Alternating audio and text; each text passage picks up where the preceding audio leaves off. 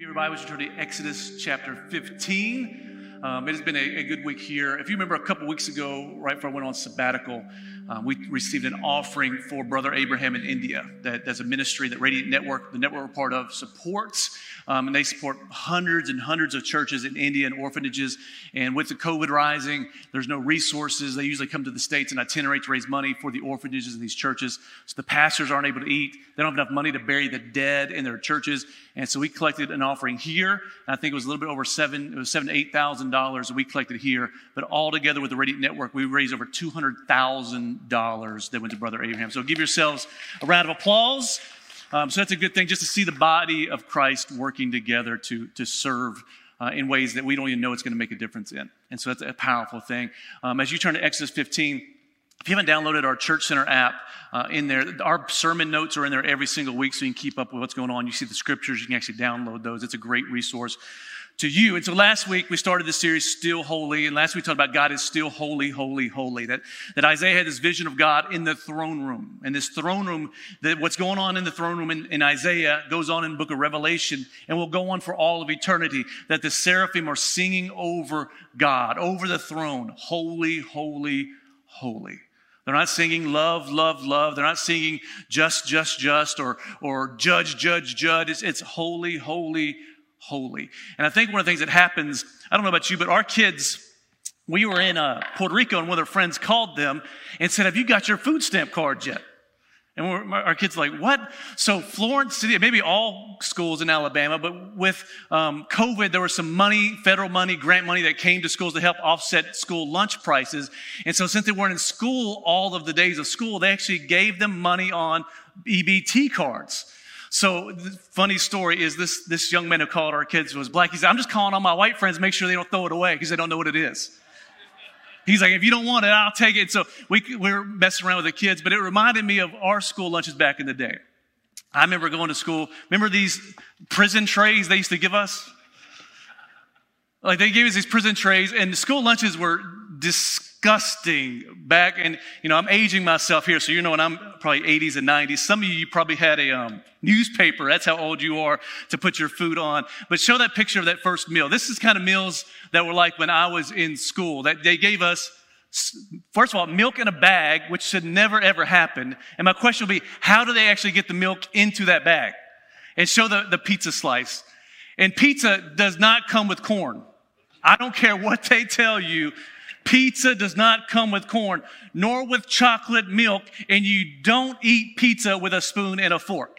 And so if you remember in school or in the military, they give you one of these trays and you would go down the line in the cafeteria and you'd begin to pick out the things that you liked. And you were always hoping it was not Sloppy Joe Day or Salisbury Steak Day, but Pizza Day or Hamburger Day. And you'd pick out the things that you like and you wouldn't pick the things that you don't like. So you'd skip past those things. So then on your plate, the only things you would have were the things that you wanted to eat or the only things they actually had. And I think in much the same way that when it comes to God, we carry a tray in our soul. And when we read the Bible or we go to church, we start picking out the things of God we enjoy or we like or we understand or we're comfortable with. And then we reject things that we're uncomfortable with. We reject things we don't understand.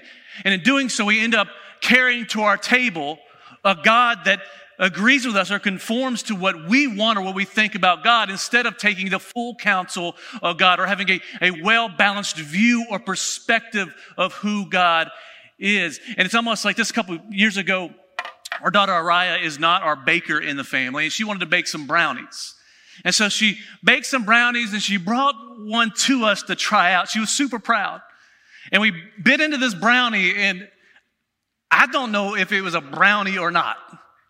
It was bland. It was rough. It was not good. It was still a brownie. It looked like a brownie. It kind of smelled like a brownie, but it did not taste like a brownie. It felt like it was missing something. And so I said, "Right, as a dad, you're like, oh, baby, it's great. I'm full. I don't need another one. No, it's great." And I was like, was there any ingredients missing? He said, "Well, maybe a little different because it was missing some stuff." So she had a brownie in principle, but it wasn't really a brownie. And some of you in this room, and some of you people even online, some of you, you've been eating of Christianity for years, but it's been bland. You didn't like the taste of it. You didn't agree with it. And so you take a bite and you kind of push it away because somebody left out some of the ingredients that ties everything together. See, there's certain ingredients that when you bake or cook something, they tie all the other attributes or characteristics together with that food product. But if it's missing that ingredient, all the other ingredients don't fit together. And sometimes we have Christianity that is more cafeteria-style Christianity, where people pick and choose what they want, but when they leave out holiness, the justice of God doesn't feel good or taste good. When you leave out holiness, sometimes mercy doesn't feel good. When you leave out holiness, sometimes the sovereignty of God doesn't quite make sense. When you leave out holiness, sometimes love gets sloppy and unusable. When you leave out the main attribute of who God the Father is, all the other ingredients make it taste a little awkward. That's why holiness is super important. It's because we are living in a day and age where people are leaving out the holiness of God, and in doing so, we're eating Christianity that doesn't taste sweet to our souls. If you would, stand to your feet. Let's read Exodus chapter 15, just verse 11 today. It says this. This is Moses' song. They've been delivered. They've crossed the Red Sea. Moses wrote a song. He's a worship leader at this time. And this is one of the lines. It says, "Who is like you, O Lord, among the gods? Who is like you, majestic in holiness?" Everybody say majestic. He's majestic in holiness.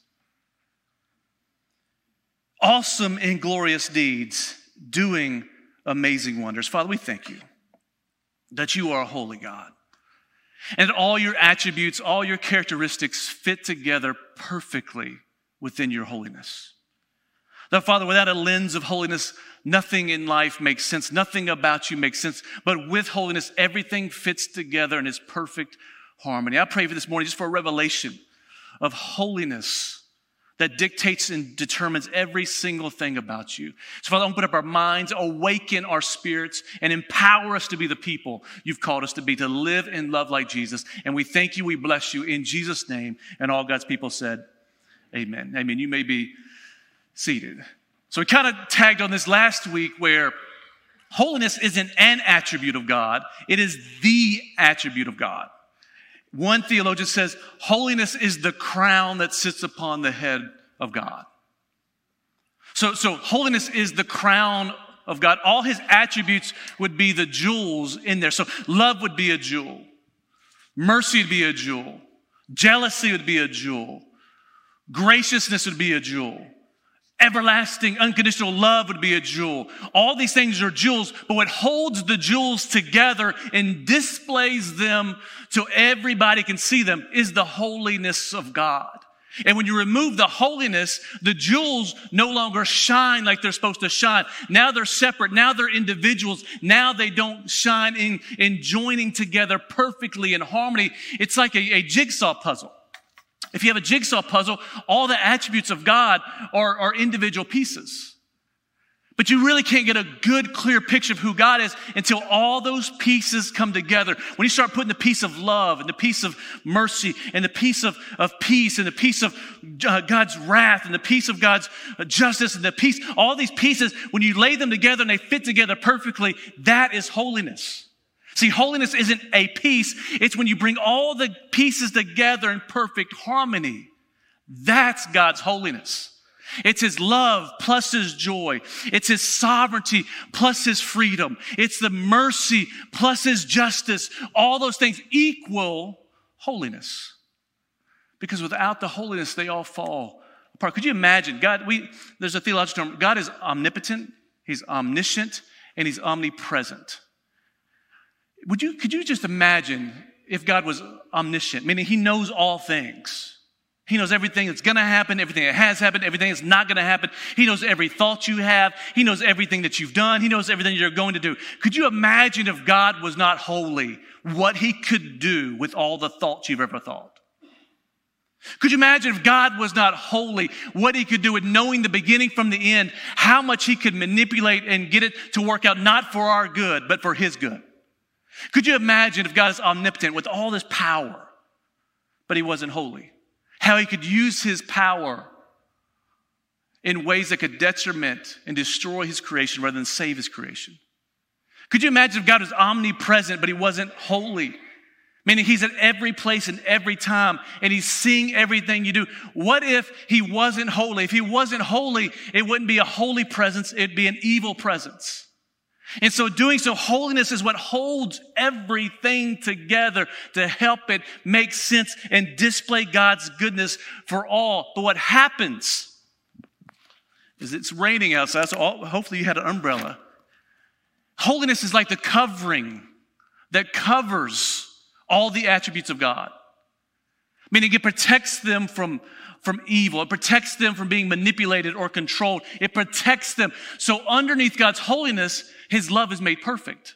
Underneath his holiness, his justice is truly just. Underneath his holiness, his mercy is pure. Underneath his holiness, all his attributes make sense and fit together. But we live in a world where all our culture wants to do is remove his attributes outside of his holiness.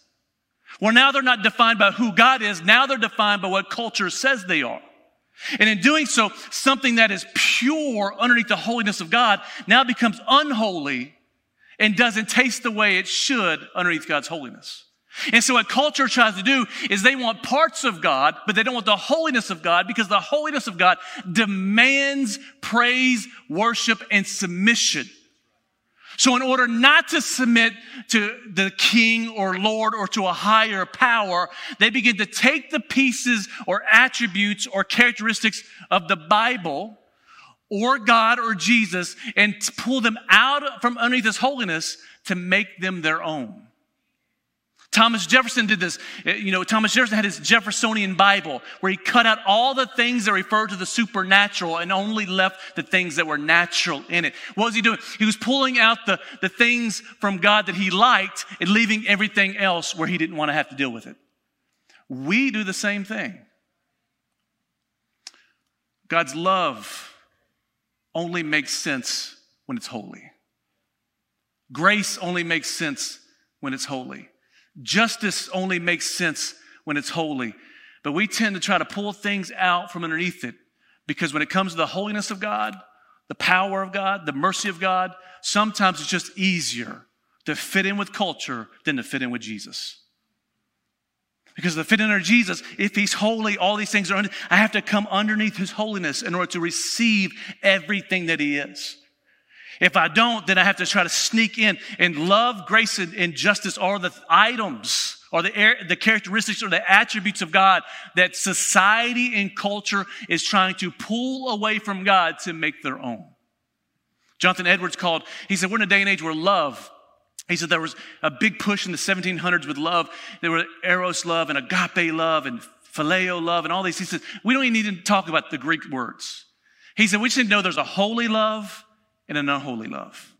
There's a holy love and an unholy love. A holy love is when it's underneath the covering of God. An unholy love is when you take it out and you remove it from God's holiness. It becomes something totally different. What that means is holy love seeks to please God. It seeks to please God. It wants to honor God and love God and submit to God and surrender to God and worship God and bless God and please God. Like, God, I love you because you've loved me. I just want to live my life and it pleases you. But unholy love, when you pull it out from beneath the umbrella of God's holiness, unholy love doesn't seek to please God. It seeks selfish pleasure. In 2 Timothy, it says this. This is Paul talking about the end of times. He says, for people will be lovers of self. Lovers of money, proud, arrogant, abusive, disobedient to their parents, ungrateful, unholy, heartless, unappeasable, slanderous, without self-control, brutal, not loving good, treacherous, reckless, swollen with conceit, lovers of pleasures rather than lovers of God. Meaning they're still loving. They still love. They just don't want to please God. They want to please themselves, having the appearance of godliness, but denying its power. Avoid such people. Timothy's talking about the end of times. He's saying there's still going to be love. They're going to talk about love. They're going to love one another. They're going to love things that are created. There's going to be love. It's going to be a love movement, but it's going to miss the things that actually make it love. This can be a form of love, but it's going to deny the holiness of God. And instead of pleasing God, it's going to be seeking to please self. Because there's a term in culture today that love is love. Well, that's a lie. There's a love that's holy and there's a love that's unholy. And so in since we define love as love, we're using love to justify a whole lot of things that are not very loving. Love has been used to justify the Holocaust. That we don't hate Jews, we just love our German nation. Love has been used to justify assisted suicides. That is the loving thing to do. Love has been used to justify every known sin we've ever known. And then today's language of, well, if it doesn't hurt anybody else, what's it matter? It benefits me, it pleases me, and the people that I'm doing it with, they're fine with it. So if it's not bothering anybody else, then it doesn't matter because love is love. The problem with that is you may enjoy it, but maybe, just maybe, we should think about, does this please God?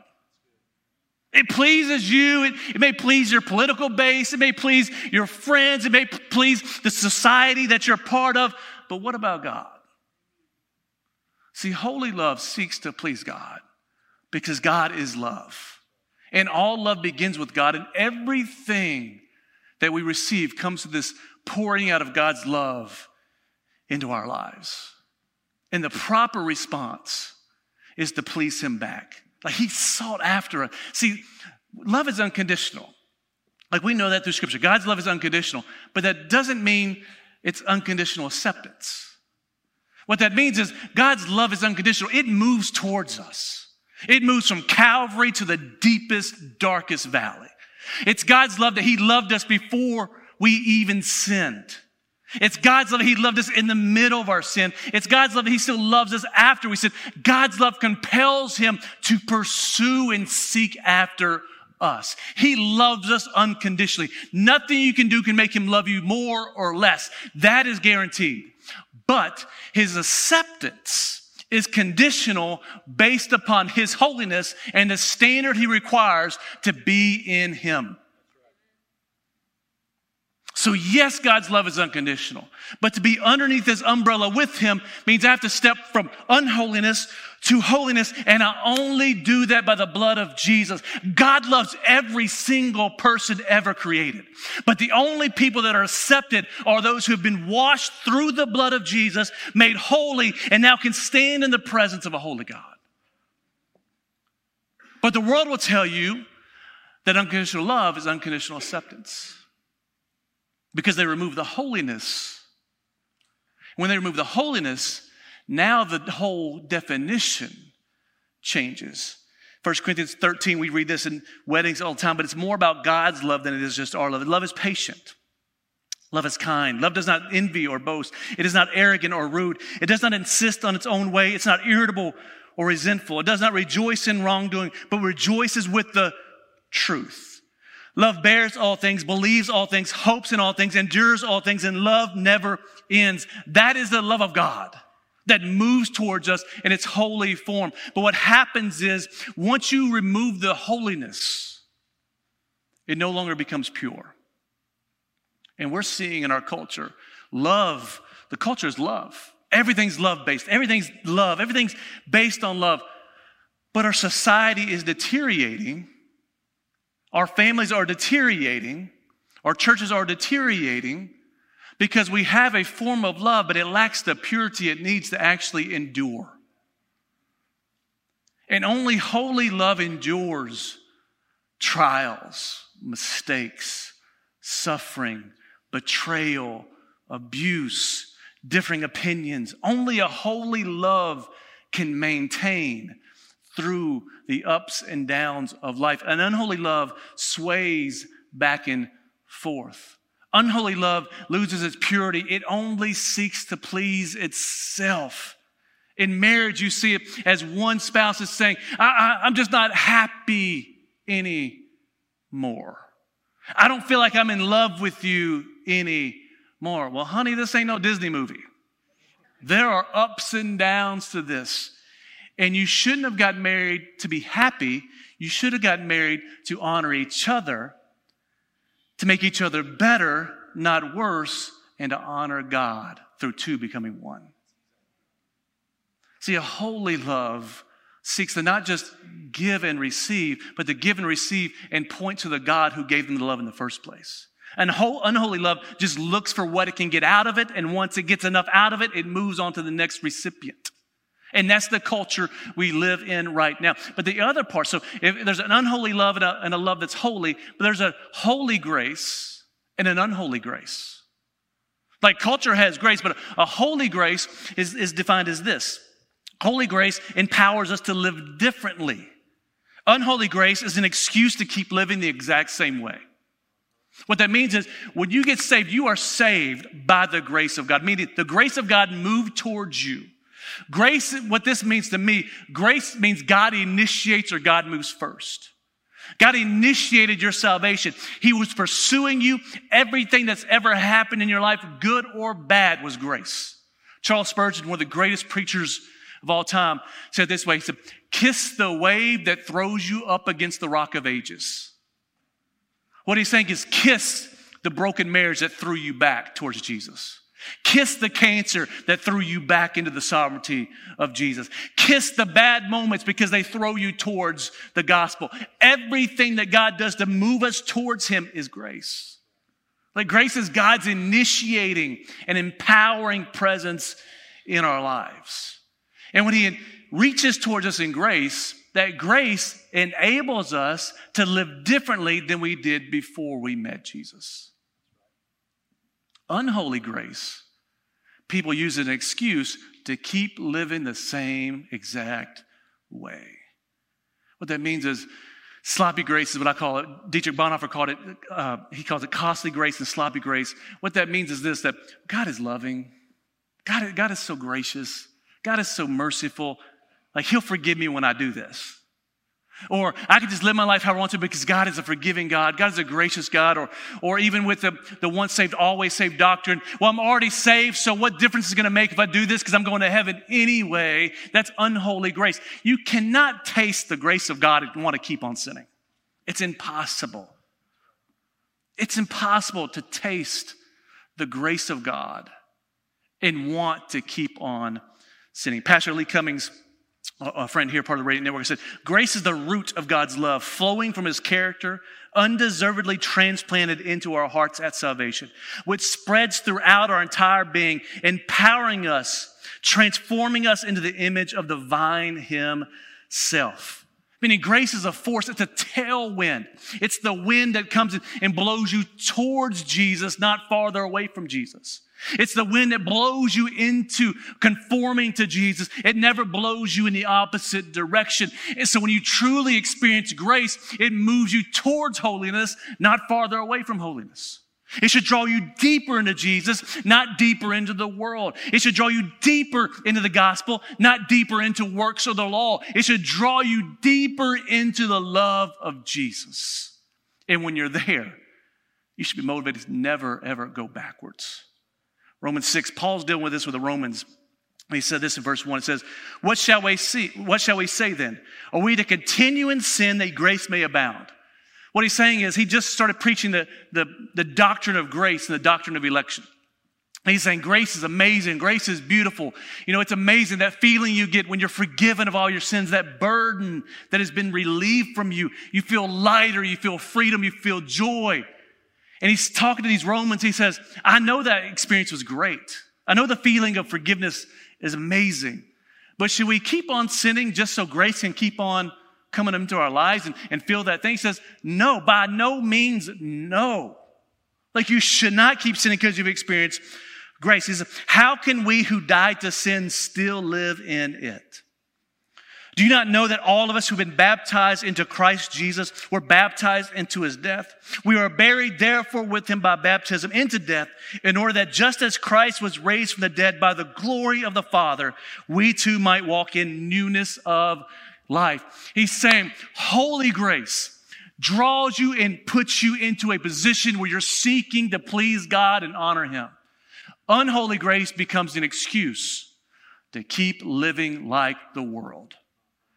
You can always tell when somebody's truly experienced grace Because when somebody has truly experienced grace, they never dabble in the world. They pour themselves out into Jesus. It's the only true response. When you realize how much you've forgiven, when you realize how unholy you were, yet Jesus died to make you whole. One person said grace means this: God's riches at Christ's expense. Meaning, God has given me his riches because Christ paid for it. That's grace. Why, once I experience that, would I keep trying to get him to crank up his debt load for me? I should be pleased. I'm not the biggest speeder out there, but I get a speeding ticket at least once a year. And I don't know if somebody's got the APB out on me or what it is, but I get pulled over 9 times out of 10. It's St. Florine, so now I drive around St. Florine. It's Rogersville, so now I put cruise control in Rogersville. But if we drive to Nashville or back, one of those little towns, they're always going to try to get me. So I've gotten got before. I got in May. One time I got pulled over for speeding. I was guilty as charged. He pulled me over. He goes back, have your driver's license, your registration. So I'm going through, I know the routine. Like I could probably do this for him. I could save him the time and do it myself. Give him my license, give him my registration. He goes back to the car. He comes back. He says, "Sir, I'm going to let you off with a warning this time." He probably saw my tickets in there and felt sorry for me. He said, "Sir, I'm going to let you off with a warning this time." Man, I was grateful. He was showing me grace when I didn't deserve grace. I said, "Sir, man, thank you so much. Like, my wife's going to be very happy with me. Thank you so much." He goes back to his car. I'm in my truck. I take it out of park. I'm about to get to drive. Do you think I drove off speeding? Do you think I drove off switching lanes and cutting people off and saying, "Ha ha, I got grace, I'm good"? No, I was grateful for what he had given me. Therefore, I tried to live up to the standard he was wanting to enforce. When you receive grace and you truly realize that you receive grace, you don't run off from the altar and start living life however you want to because you say, "Well, God's got my back. He's going to give me grace again." No, you say, "I don't want to mess this up. Like, he's given me something. He showed me mercy when I didn't deserve it. He showed me grace when I didn't deserve it. I'm going to try my best to please him and live up to the standard that he just gave me." That's real grace. It's not legalistic. See, we don't serve God to try to get him to love us. We serve God because he's loved us. It's part of my response back. You've shown me so much. You've given me so much mercy. My response back is just try to live my life in a way that pleases you, honors you, and fulfills everything you ask for me. Holy grace empowers us to live differently. Unholy grace, sloppy grace, is an excuse to keep living the same way. And the third one is this: there's a holy justice and an unholy justice. And I believe this one right now is the key, pivotal battleground in the characteristics of God. There's a holy justice and an unholy justice. Holy justice is satisfied when there's renewal and restoration. I mean, the holiness of God seeks restoration and renewal. Unholy justice just seeks to cancel the other person. We see this right now with cancel culture. See, when God exhibits his justice, which he's a God of justice from the beginning of the Bible to the end. Adam and Eve messed up, justice had to come. God is a God of justice. He is not a God of punishment. Punishment means there's no restoration or renewal. We're just making you pay for what you did. That is not God. God may discipline, but he does not punish. Years ago, I was part of a situation with some church leadership. There was somebody had an issue in ministry, and they were walking through where they said, "We're kicking him out of the church. We're doing this, we're doing that." And I said, whoa. I said, "What's the path of restoration?" They said, "Well, there's not one." I was like, "What do you mean there's not one?" They said, "No, there's no restoration for this." I said, No. I said, God is a God of discipline, not punishment. If you're seeking to punish somebody for what they did, that's never God. But if you're seeking a way to restore them and renew them to repentance so God can do something new in them, that is God. And so the world doesn't operate in restoration and renewal. The world operates on cancel culture. We're just going to cancel. If you do something we don't like, we're going to cancel you. I'm going to get all my people on social media. I'm going to hashtag you. I'm going to get you to lose your job, your platform, your Twitter account, your Facebook. We're just going to cancel you because we don't want to deal with what you want to deal with. That's unholy justice. Meaning somebody does something we don't agree with, we're going to try to cancel you. It's a mob mentality. Holy justice doesn't operate from a mob mentality, it operates from a God mentality of what is God's ultimate plan for all of humanity. I can tell you, his ultimate plan for all of humanity is not to send everybody to hell to pay for their sins. His ultimate plan of humanity is to provide a payment so that we can be restored and renewed back to God. That is holy justice. Cancel culture is unholy at its root. And what it seeks to do is use the mob to separate us from anything that challenges our thinking or challenges holy justice. I mean, we've canceled Dr. Seuss. We've canceled Disney. We've canceled Harry Potter and J.K. Rowling. Anytime somebody says something we don't agree with or maybe it's a mistake, we cancel them. And I'm talking about left and right. It's just a cancel call. One way or another, we're going to Black Rifle Company, I just read this morning, is a right-wing based company that provides coffee. They're getting canceled by both sides now because one guy said something neither side agreed with, so they're going to lose their entire business. That's cancel culture. And I will tell you, cancel culture is a trend that when you start pursuing it, it turns its head back around on you like a snake and will bite you in return. Like all these people that are on the front side of cancel culture, you see them, they're promoting it and promoting it and promoting it. And at some point they get bit too, just like the Me Too movement. These people hashtag Me Too until they get caught in their infidelities and inequities.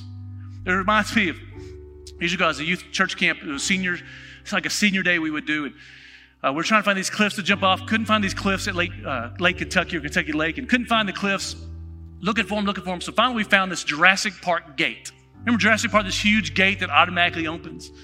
So for $5 that you can get in, the gate will open, and it's like a buffalo bison haven in Kentucky.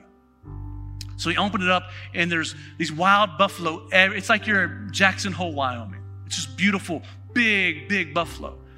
So I stopped the church van. One of the kids says, let's get out and go chase them. I was like, I don't think that's a good idea. Oh, no, it's cool. They get out, and there's buffalo. I mean, buffalo are huge. All these seniors in high school, they think they're invincible and all-powerful. They start clapping, and they start stampeding away from them. They start chasing this whole herd of buffalo. Chasing. They're screaming, having the time of their lives. Yeah, they're screaming. All of a sudden, that stampede began to turn. And when it turned, it all of a sudden started chasing after all these kids. And these kids, it was all fun and jovial, now are running for their lives, jumping into this church van to get away from the stampede. Cancel culture is the same way. It's all fun and jovial when you're on the side, you're canceling other people. Until the stampede turns on you and begins to try to cancel you. See, Jesus did that. Luke 23 in the trial of Jesus. Jesus stands before Pilate and Herod. He just says, nothing.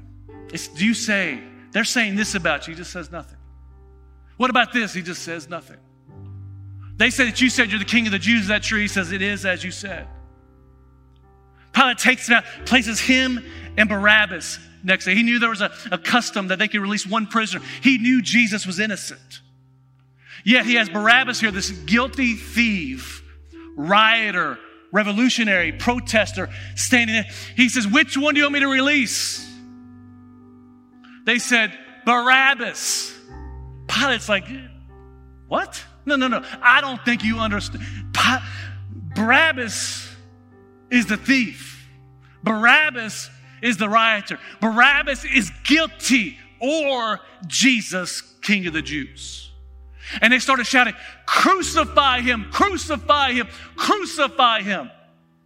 And Pilate said, whoa, one more time. I don't think you understand. This custom releases one prisoner from their penalty back in life. You have Barabbas, who's the rioter.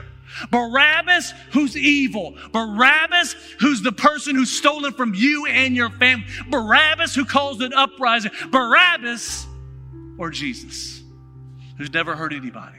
who's healed the sick, who raised the dead, who's taught the kingdom of heaven. Which one? They said, crucify him, crucify him, crucify him. You could translate that and say, cancel him, cancel him, cancel him. Cancel him, cancel him, cancel him. And all he did was say things that made them feel uncomfortable. All he did was say things that provoked them out of their sin towards the holiness of God. They would rather have a thief and a robber and a rioter, an ungodly, sinful man released than the King of Kings and the Lord of Lords. Cancel him, cancel him, cancel him. All they're saying is, we don't want to hear his teaching anymore. We don't want to hear his relationship with the Father anymore. We don't want to hear about the Father's love anymore. We don't want to hear about the kingdom of heaven anymore. Cancel him, cancel him, cancel him. Man, it reminds me so much of today. In a culture that will elevate those that are unholy, that will elevate those who live in ways that are wicked and vile and sickening. But yet want to cancel the very words and character of God. See, holy justice seeks to renew and restore. Unholy justice just wants to get you out of the way so I can keep living my life the way I want to and not have to think about anything else.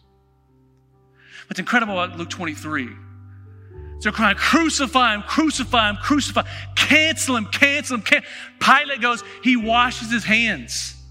He says, this man is not guilty. I'm washing my hands. This is on you. They take Jesus, they mock him, they beat him, they nail him to the cross. And as he was walking through town, they made fun of him, they spit on him, they put him on the cross, they elevate him up. And what does Jesus say? Father, cancel them for what they've done. Cancel them for what they've said about me. Father, cancel them for what they've said about you. Father, cancel them for their heresy. God, cancel them for their blasphemy. No. See, holy justice never tries to cancel people. It tries to restore and renew. Jesus doesn't say cancel. He said, Father, forgive them, for they know not what they do. See, the justice of God is perfect. If God does something, it's just. Even if you don't like it, even if it doesn't make sense to you, if God does something, it's just. And if we're going to worship God in spirit and truth, we have to worship from his holiness and let God define what love is. Let God define what grace is. Let God define what justice is. Because we're in a day and age, I believe what's going to set the church apart are those three things. It's going to be holy love. There's a fight right now between the definition of holy love and unholy love. Culture thinks they're winning the game at defining love as being unholy. The church has to fight to produce a holy love that seeks to please God and change the world. Grace, we're going to have to grab a hold of a grace that is true grace that enables us to live and love like Jesus, not live and love like celebrities in Hollywood. And we're going to need a justice, because when people, no matter if you agree with them or not, when the world cancels them, they're going to need people that reach down to try to restore them and renew them. And that's the mission of the church. These politicians that you don't like or you don't agree with, these celebrities that you think are vile or sick, these people maybe in your life that you think are wrong in this, when they begin to get canceled, it's God's mission for his church to reach into a mission and a ministry of reconciliation, restoration, and renewal. And it only comes when you're looking at the throne of God and understanding his plan for humanity. His plan for humanity is not cancel culture. It is redemption through the blood of Jesus Christ. If you would, bow your heads and close your eyes just for a minute. I do believe there's going to be a movement of holiness that God provokes in the church in the next few years. Holy living, holy standards for God's people. I believe an emphasis on the character and the holiness of God, but also believe in a holy definition of love, a holy definition of grace, and a holy definition of justice. Because God is a just God. Every wrong will be righted. Every offense shall be taken care of. It's not our job to create justice. It's our job to disperse justice. Right now, every head bowed, every eye closed. If you're in this room, you said maybe you've been enamored. Maybe you had that cafeteria tray and you're going down the line. Maybe you admit that you just kept putting love and grace on your plate. Love and grace. And you kept living however you want to live. You were using the love of God to justify you living to please yourself and your desires and your sin and everything else. Then you're using grace as an excuse to keep living the same way you were living. And you realize that you need holy love and holy grace in your life. You need a love that draws you deeper into Jesus. You need a love that seeks to please God. You want a grace that forgives you of everything you've done, that enables you to live differently in a way that responds to God's grace through a life of submission and surrender. If that's you, he said, I want today to be a day I just make a marker in time where I start anew with holy love, holy grace, holy justice in my life, in a way that I just want to give God my life and say, have me, use me, mold me, transform me, change me. And I realize I've sinned against you. I realize I've been living the opposite direction of you. I just want to be perfectly in your will. And right now I'm saying I surrender. If that's you. Every head is bowed, every eye is closed, just for one quick moment. If that's you. I'm not going to have you come forward. If that's you, just slip your hand up real quick right where you are. Thank you. Anybody else? Thank you. Put your hands down after you raise them. Anybody else? Thank you. I'm going to pray for you in just a quick second. As I pray for you, as soon as service is over, I'm going to help you live and love like Jesus. I'm going to help you walk that out. And so as you leave in the main lobby, right to the right, there's a connection point area. Just let one of the workers there know that you raised your hand. They'll give you some resource materials so we can love on you and encourage you. But Father, we thank you for the blood of Jesus that washes us, that cleanses us, that renews us. And that, Father, moves us from unholy to holy. And Father, we thank you for a holy love that you've poured into our hearts through Jesus. And right now, for these people to raise their hands, Father, I pray for that love to flood their minds with a new identity. I pray that you flood their hearts with mercy and forgiveness. I pray that you flood their souls with peace that surpasses understanding. Father, I pray for a grace that enables them to live the life you've called them to live.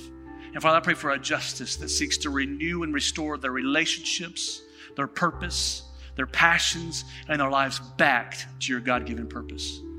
Father, above all, I pray that you receive honor and glory through their lives, that everything they do is for your glory and your honor. Father, I pray that you use them as missionaries in their relationships to share the gospel of your Son, Jesus Christ, to share the good news of grace. And Father, use them to carry your message into every place they go. And Father, above all, I pray that you protect them, you seal them with your Holy Spirit, and you protect them from every attack of the enemy. And we thank you, we bless you in Jesus' name. Amen.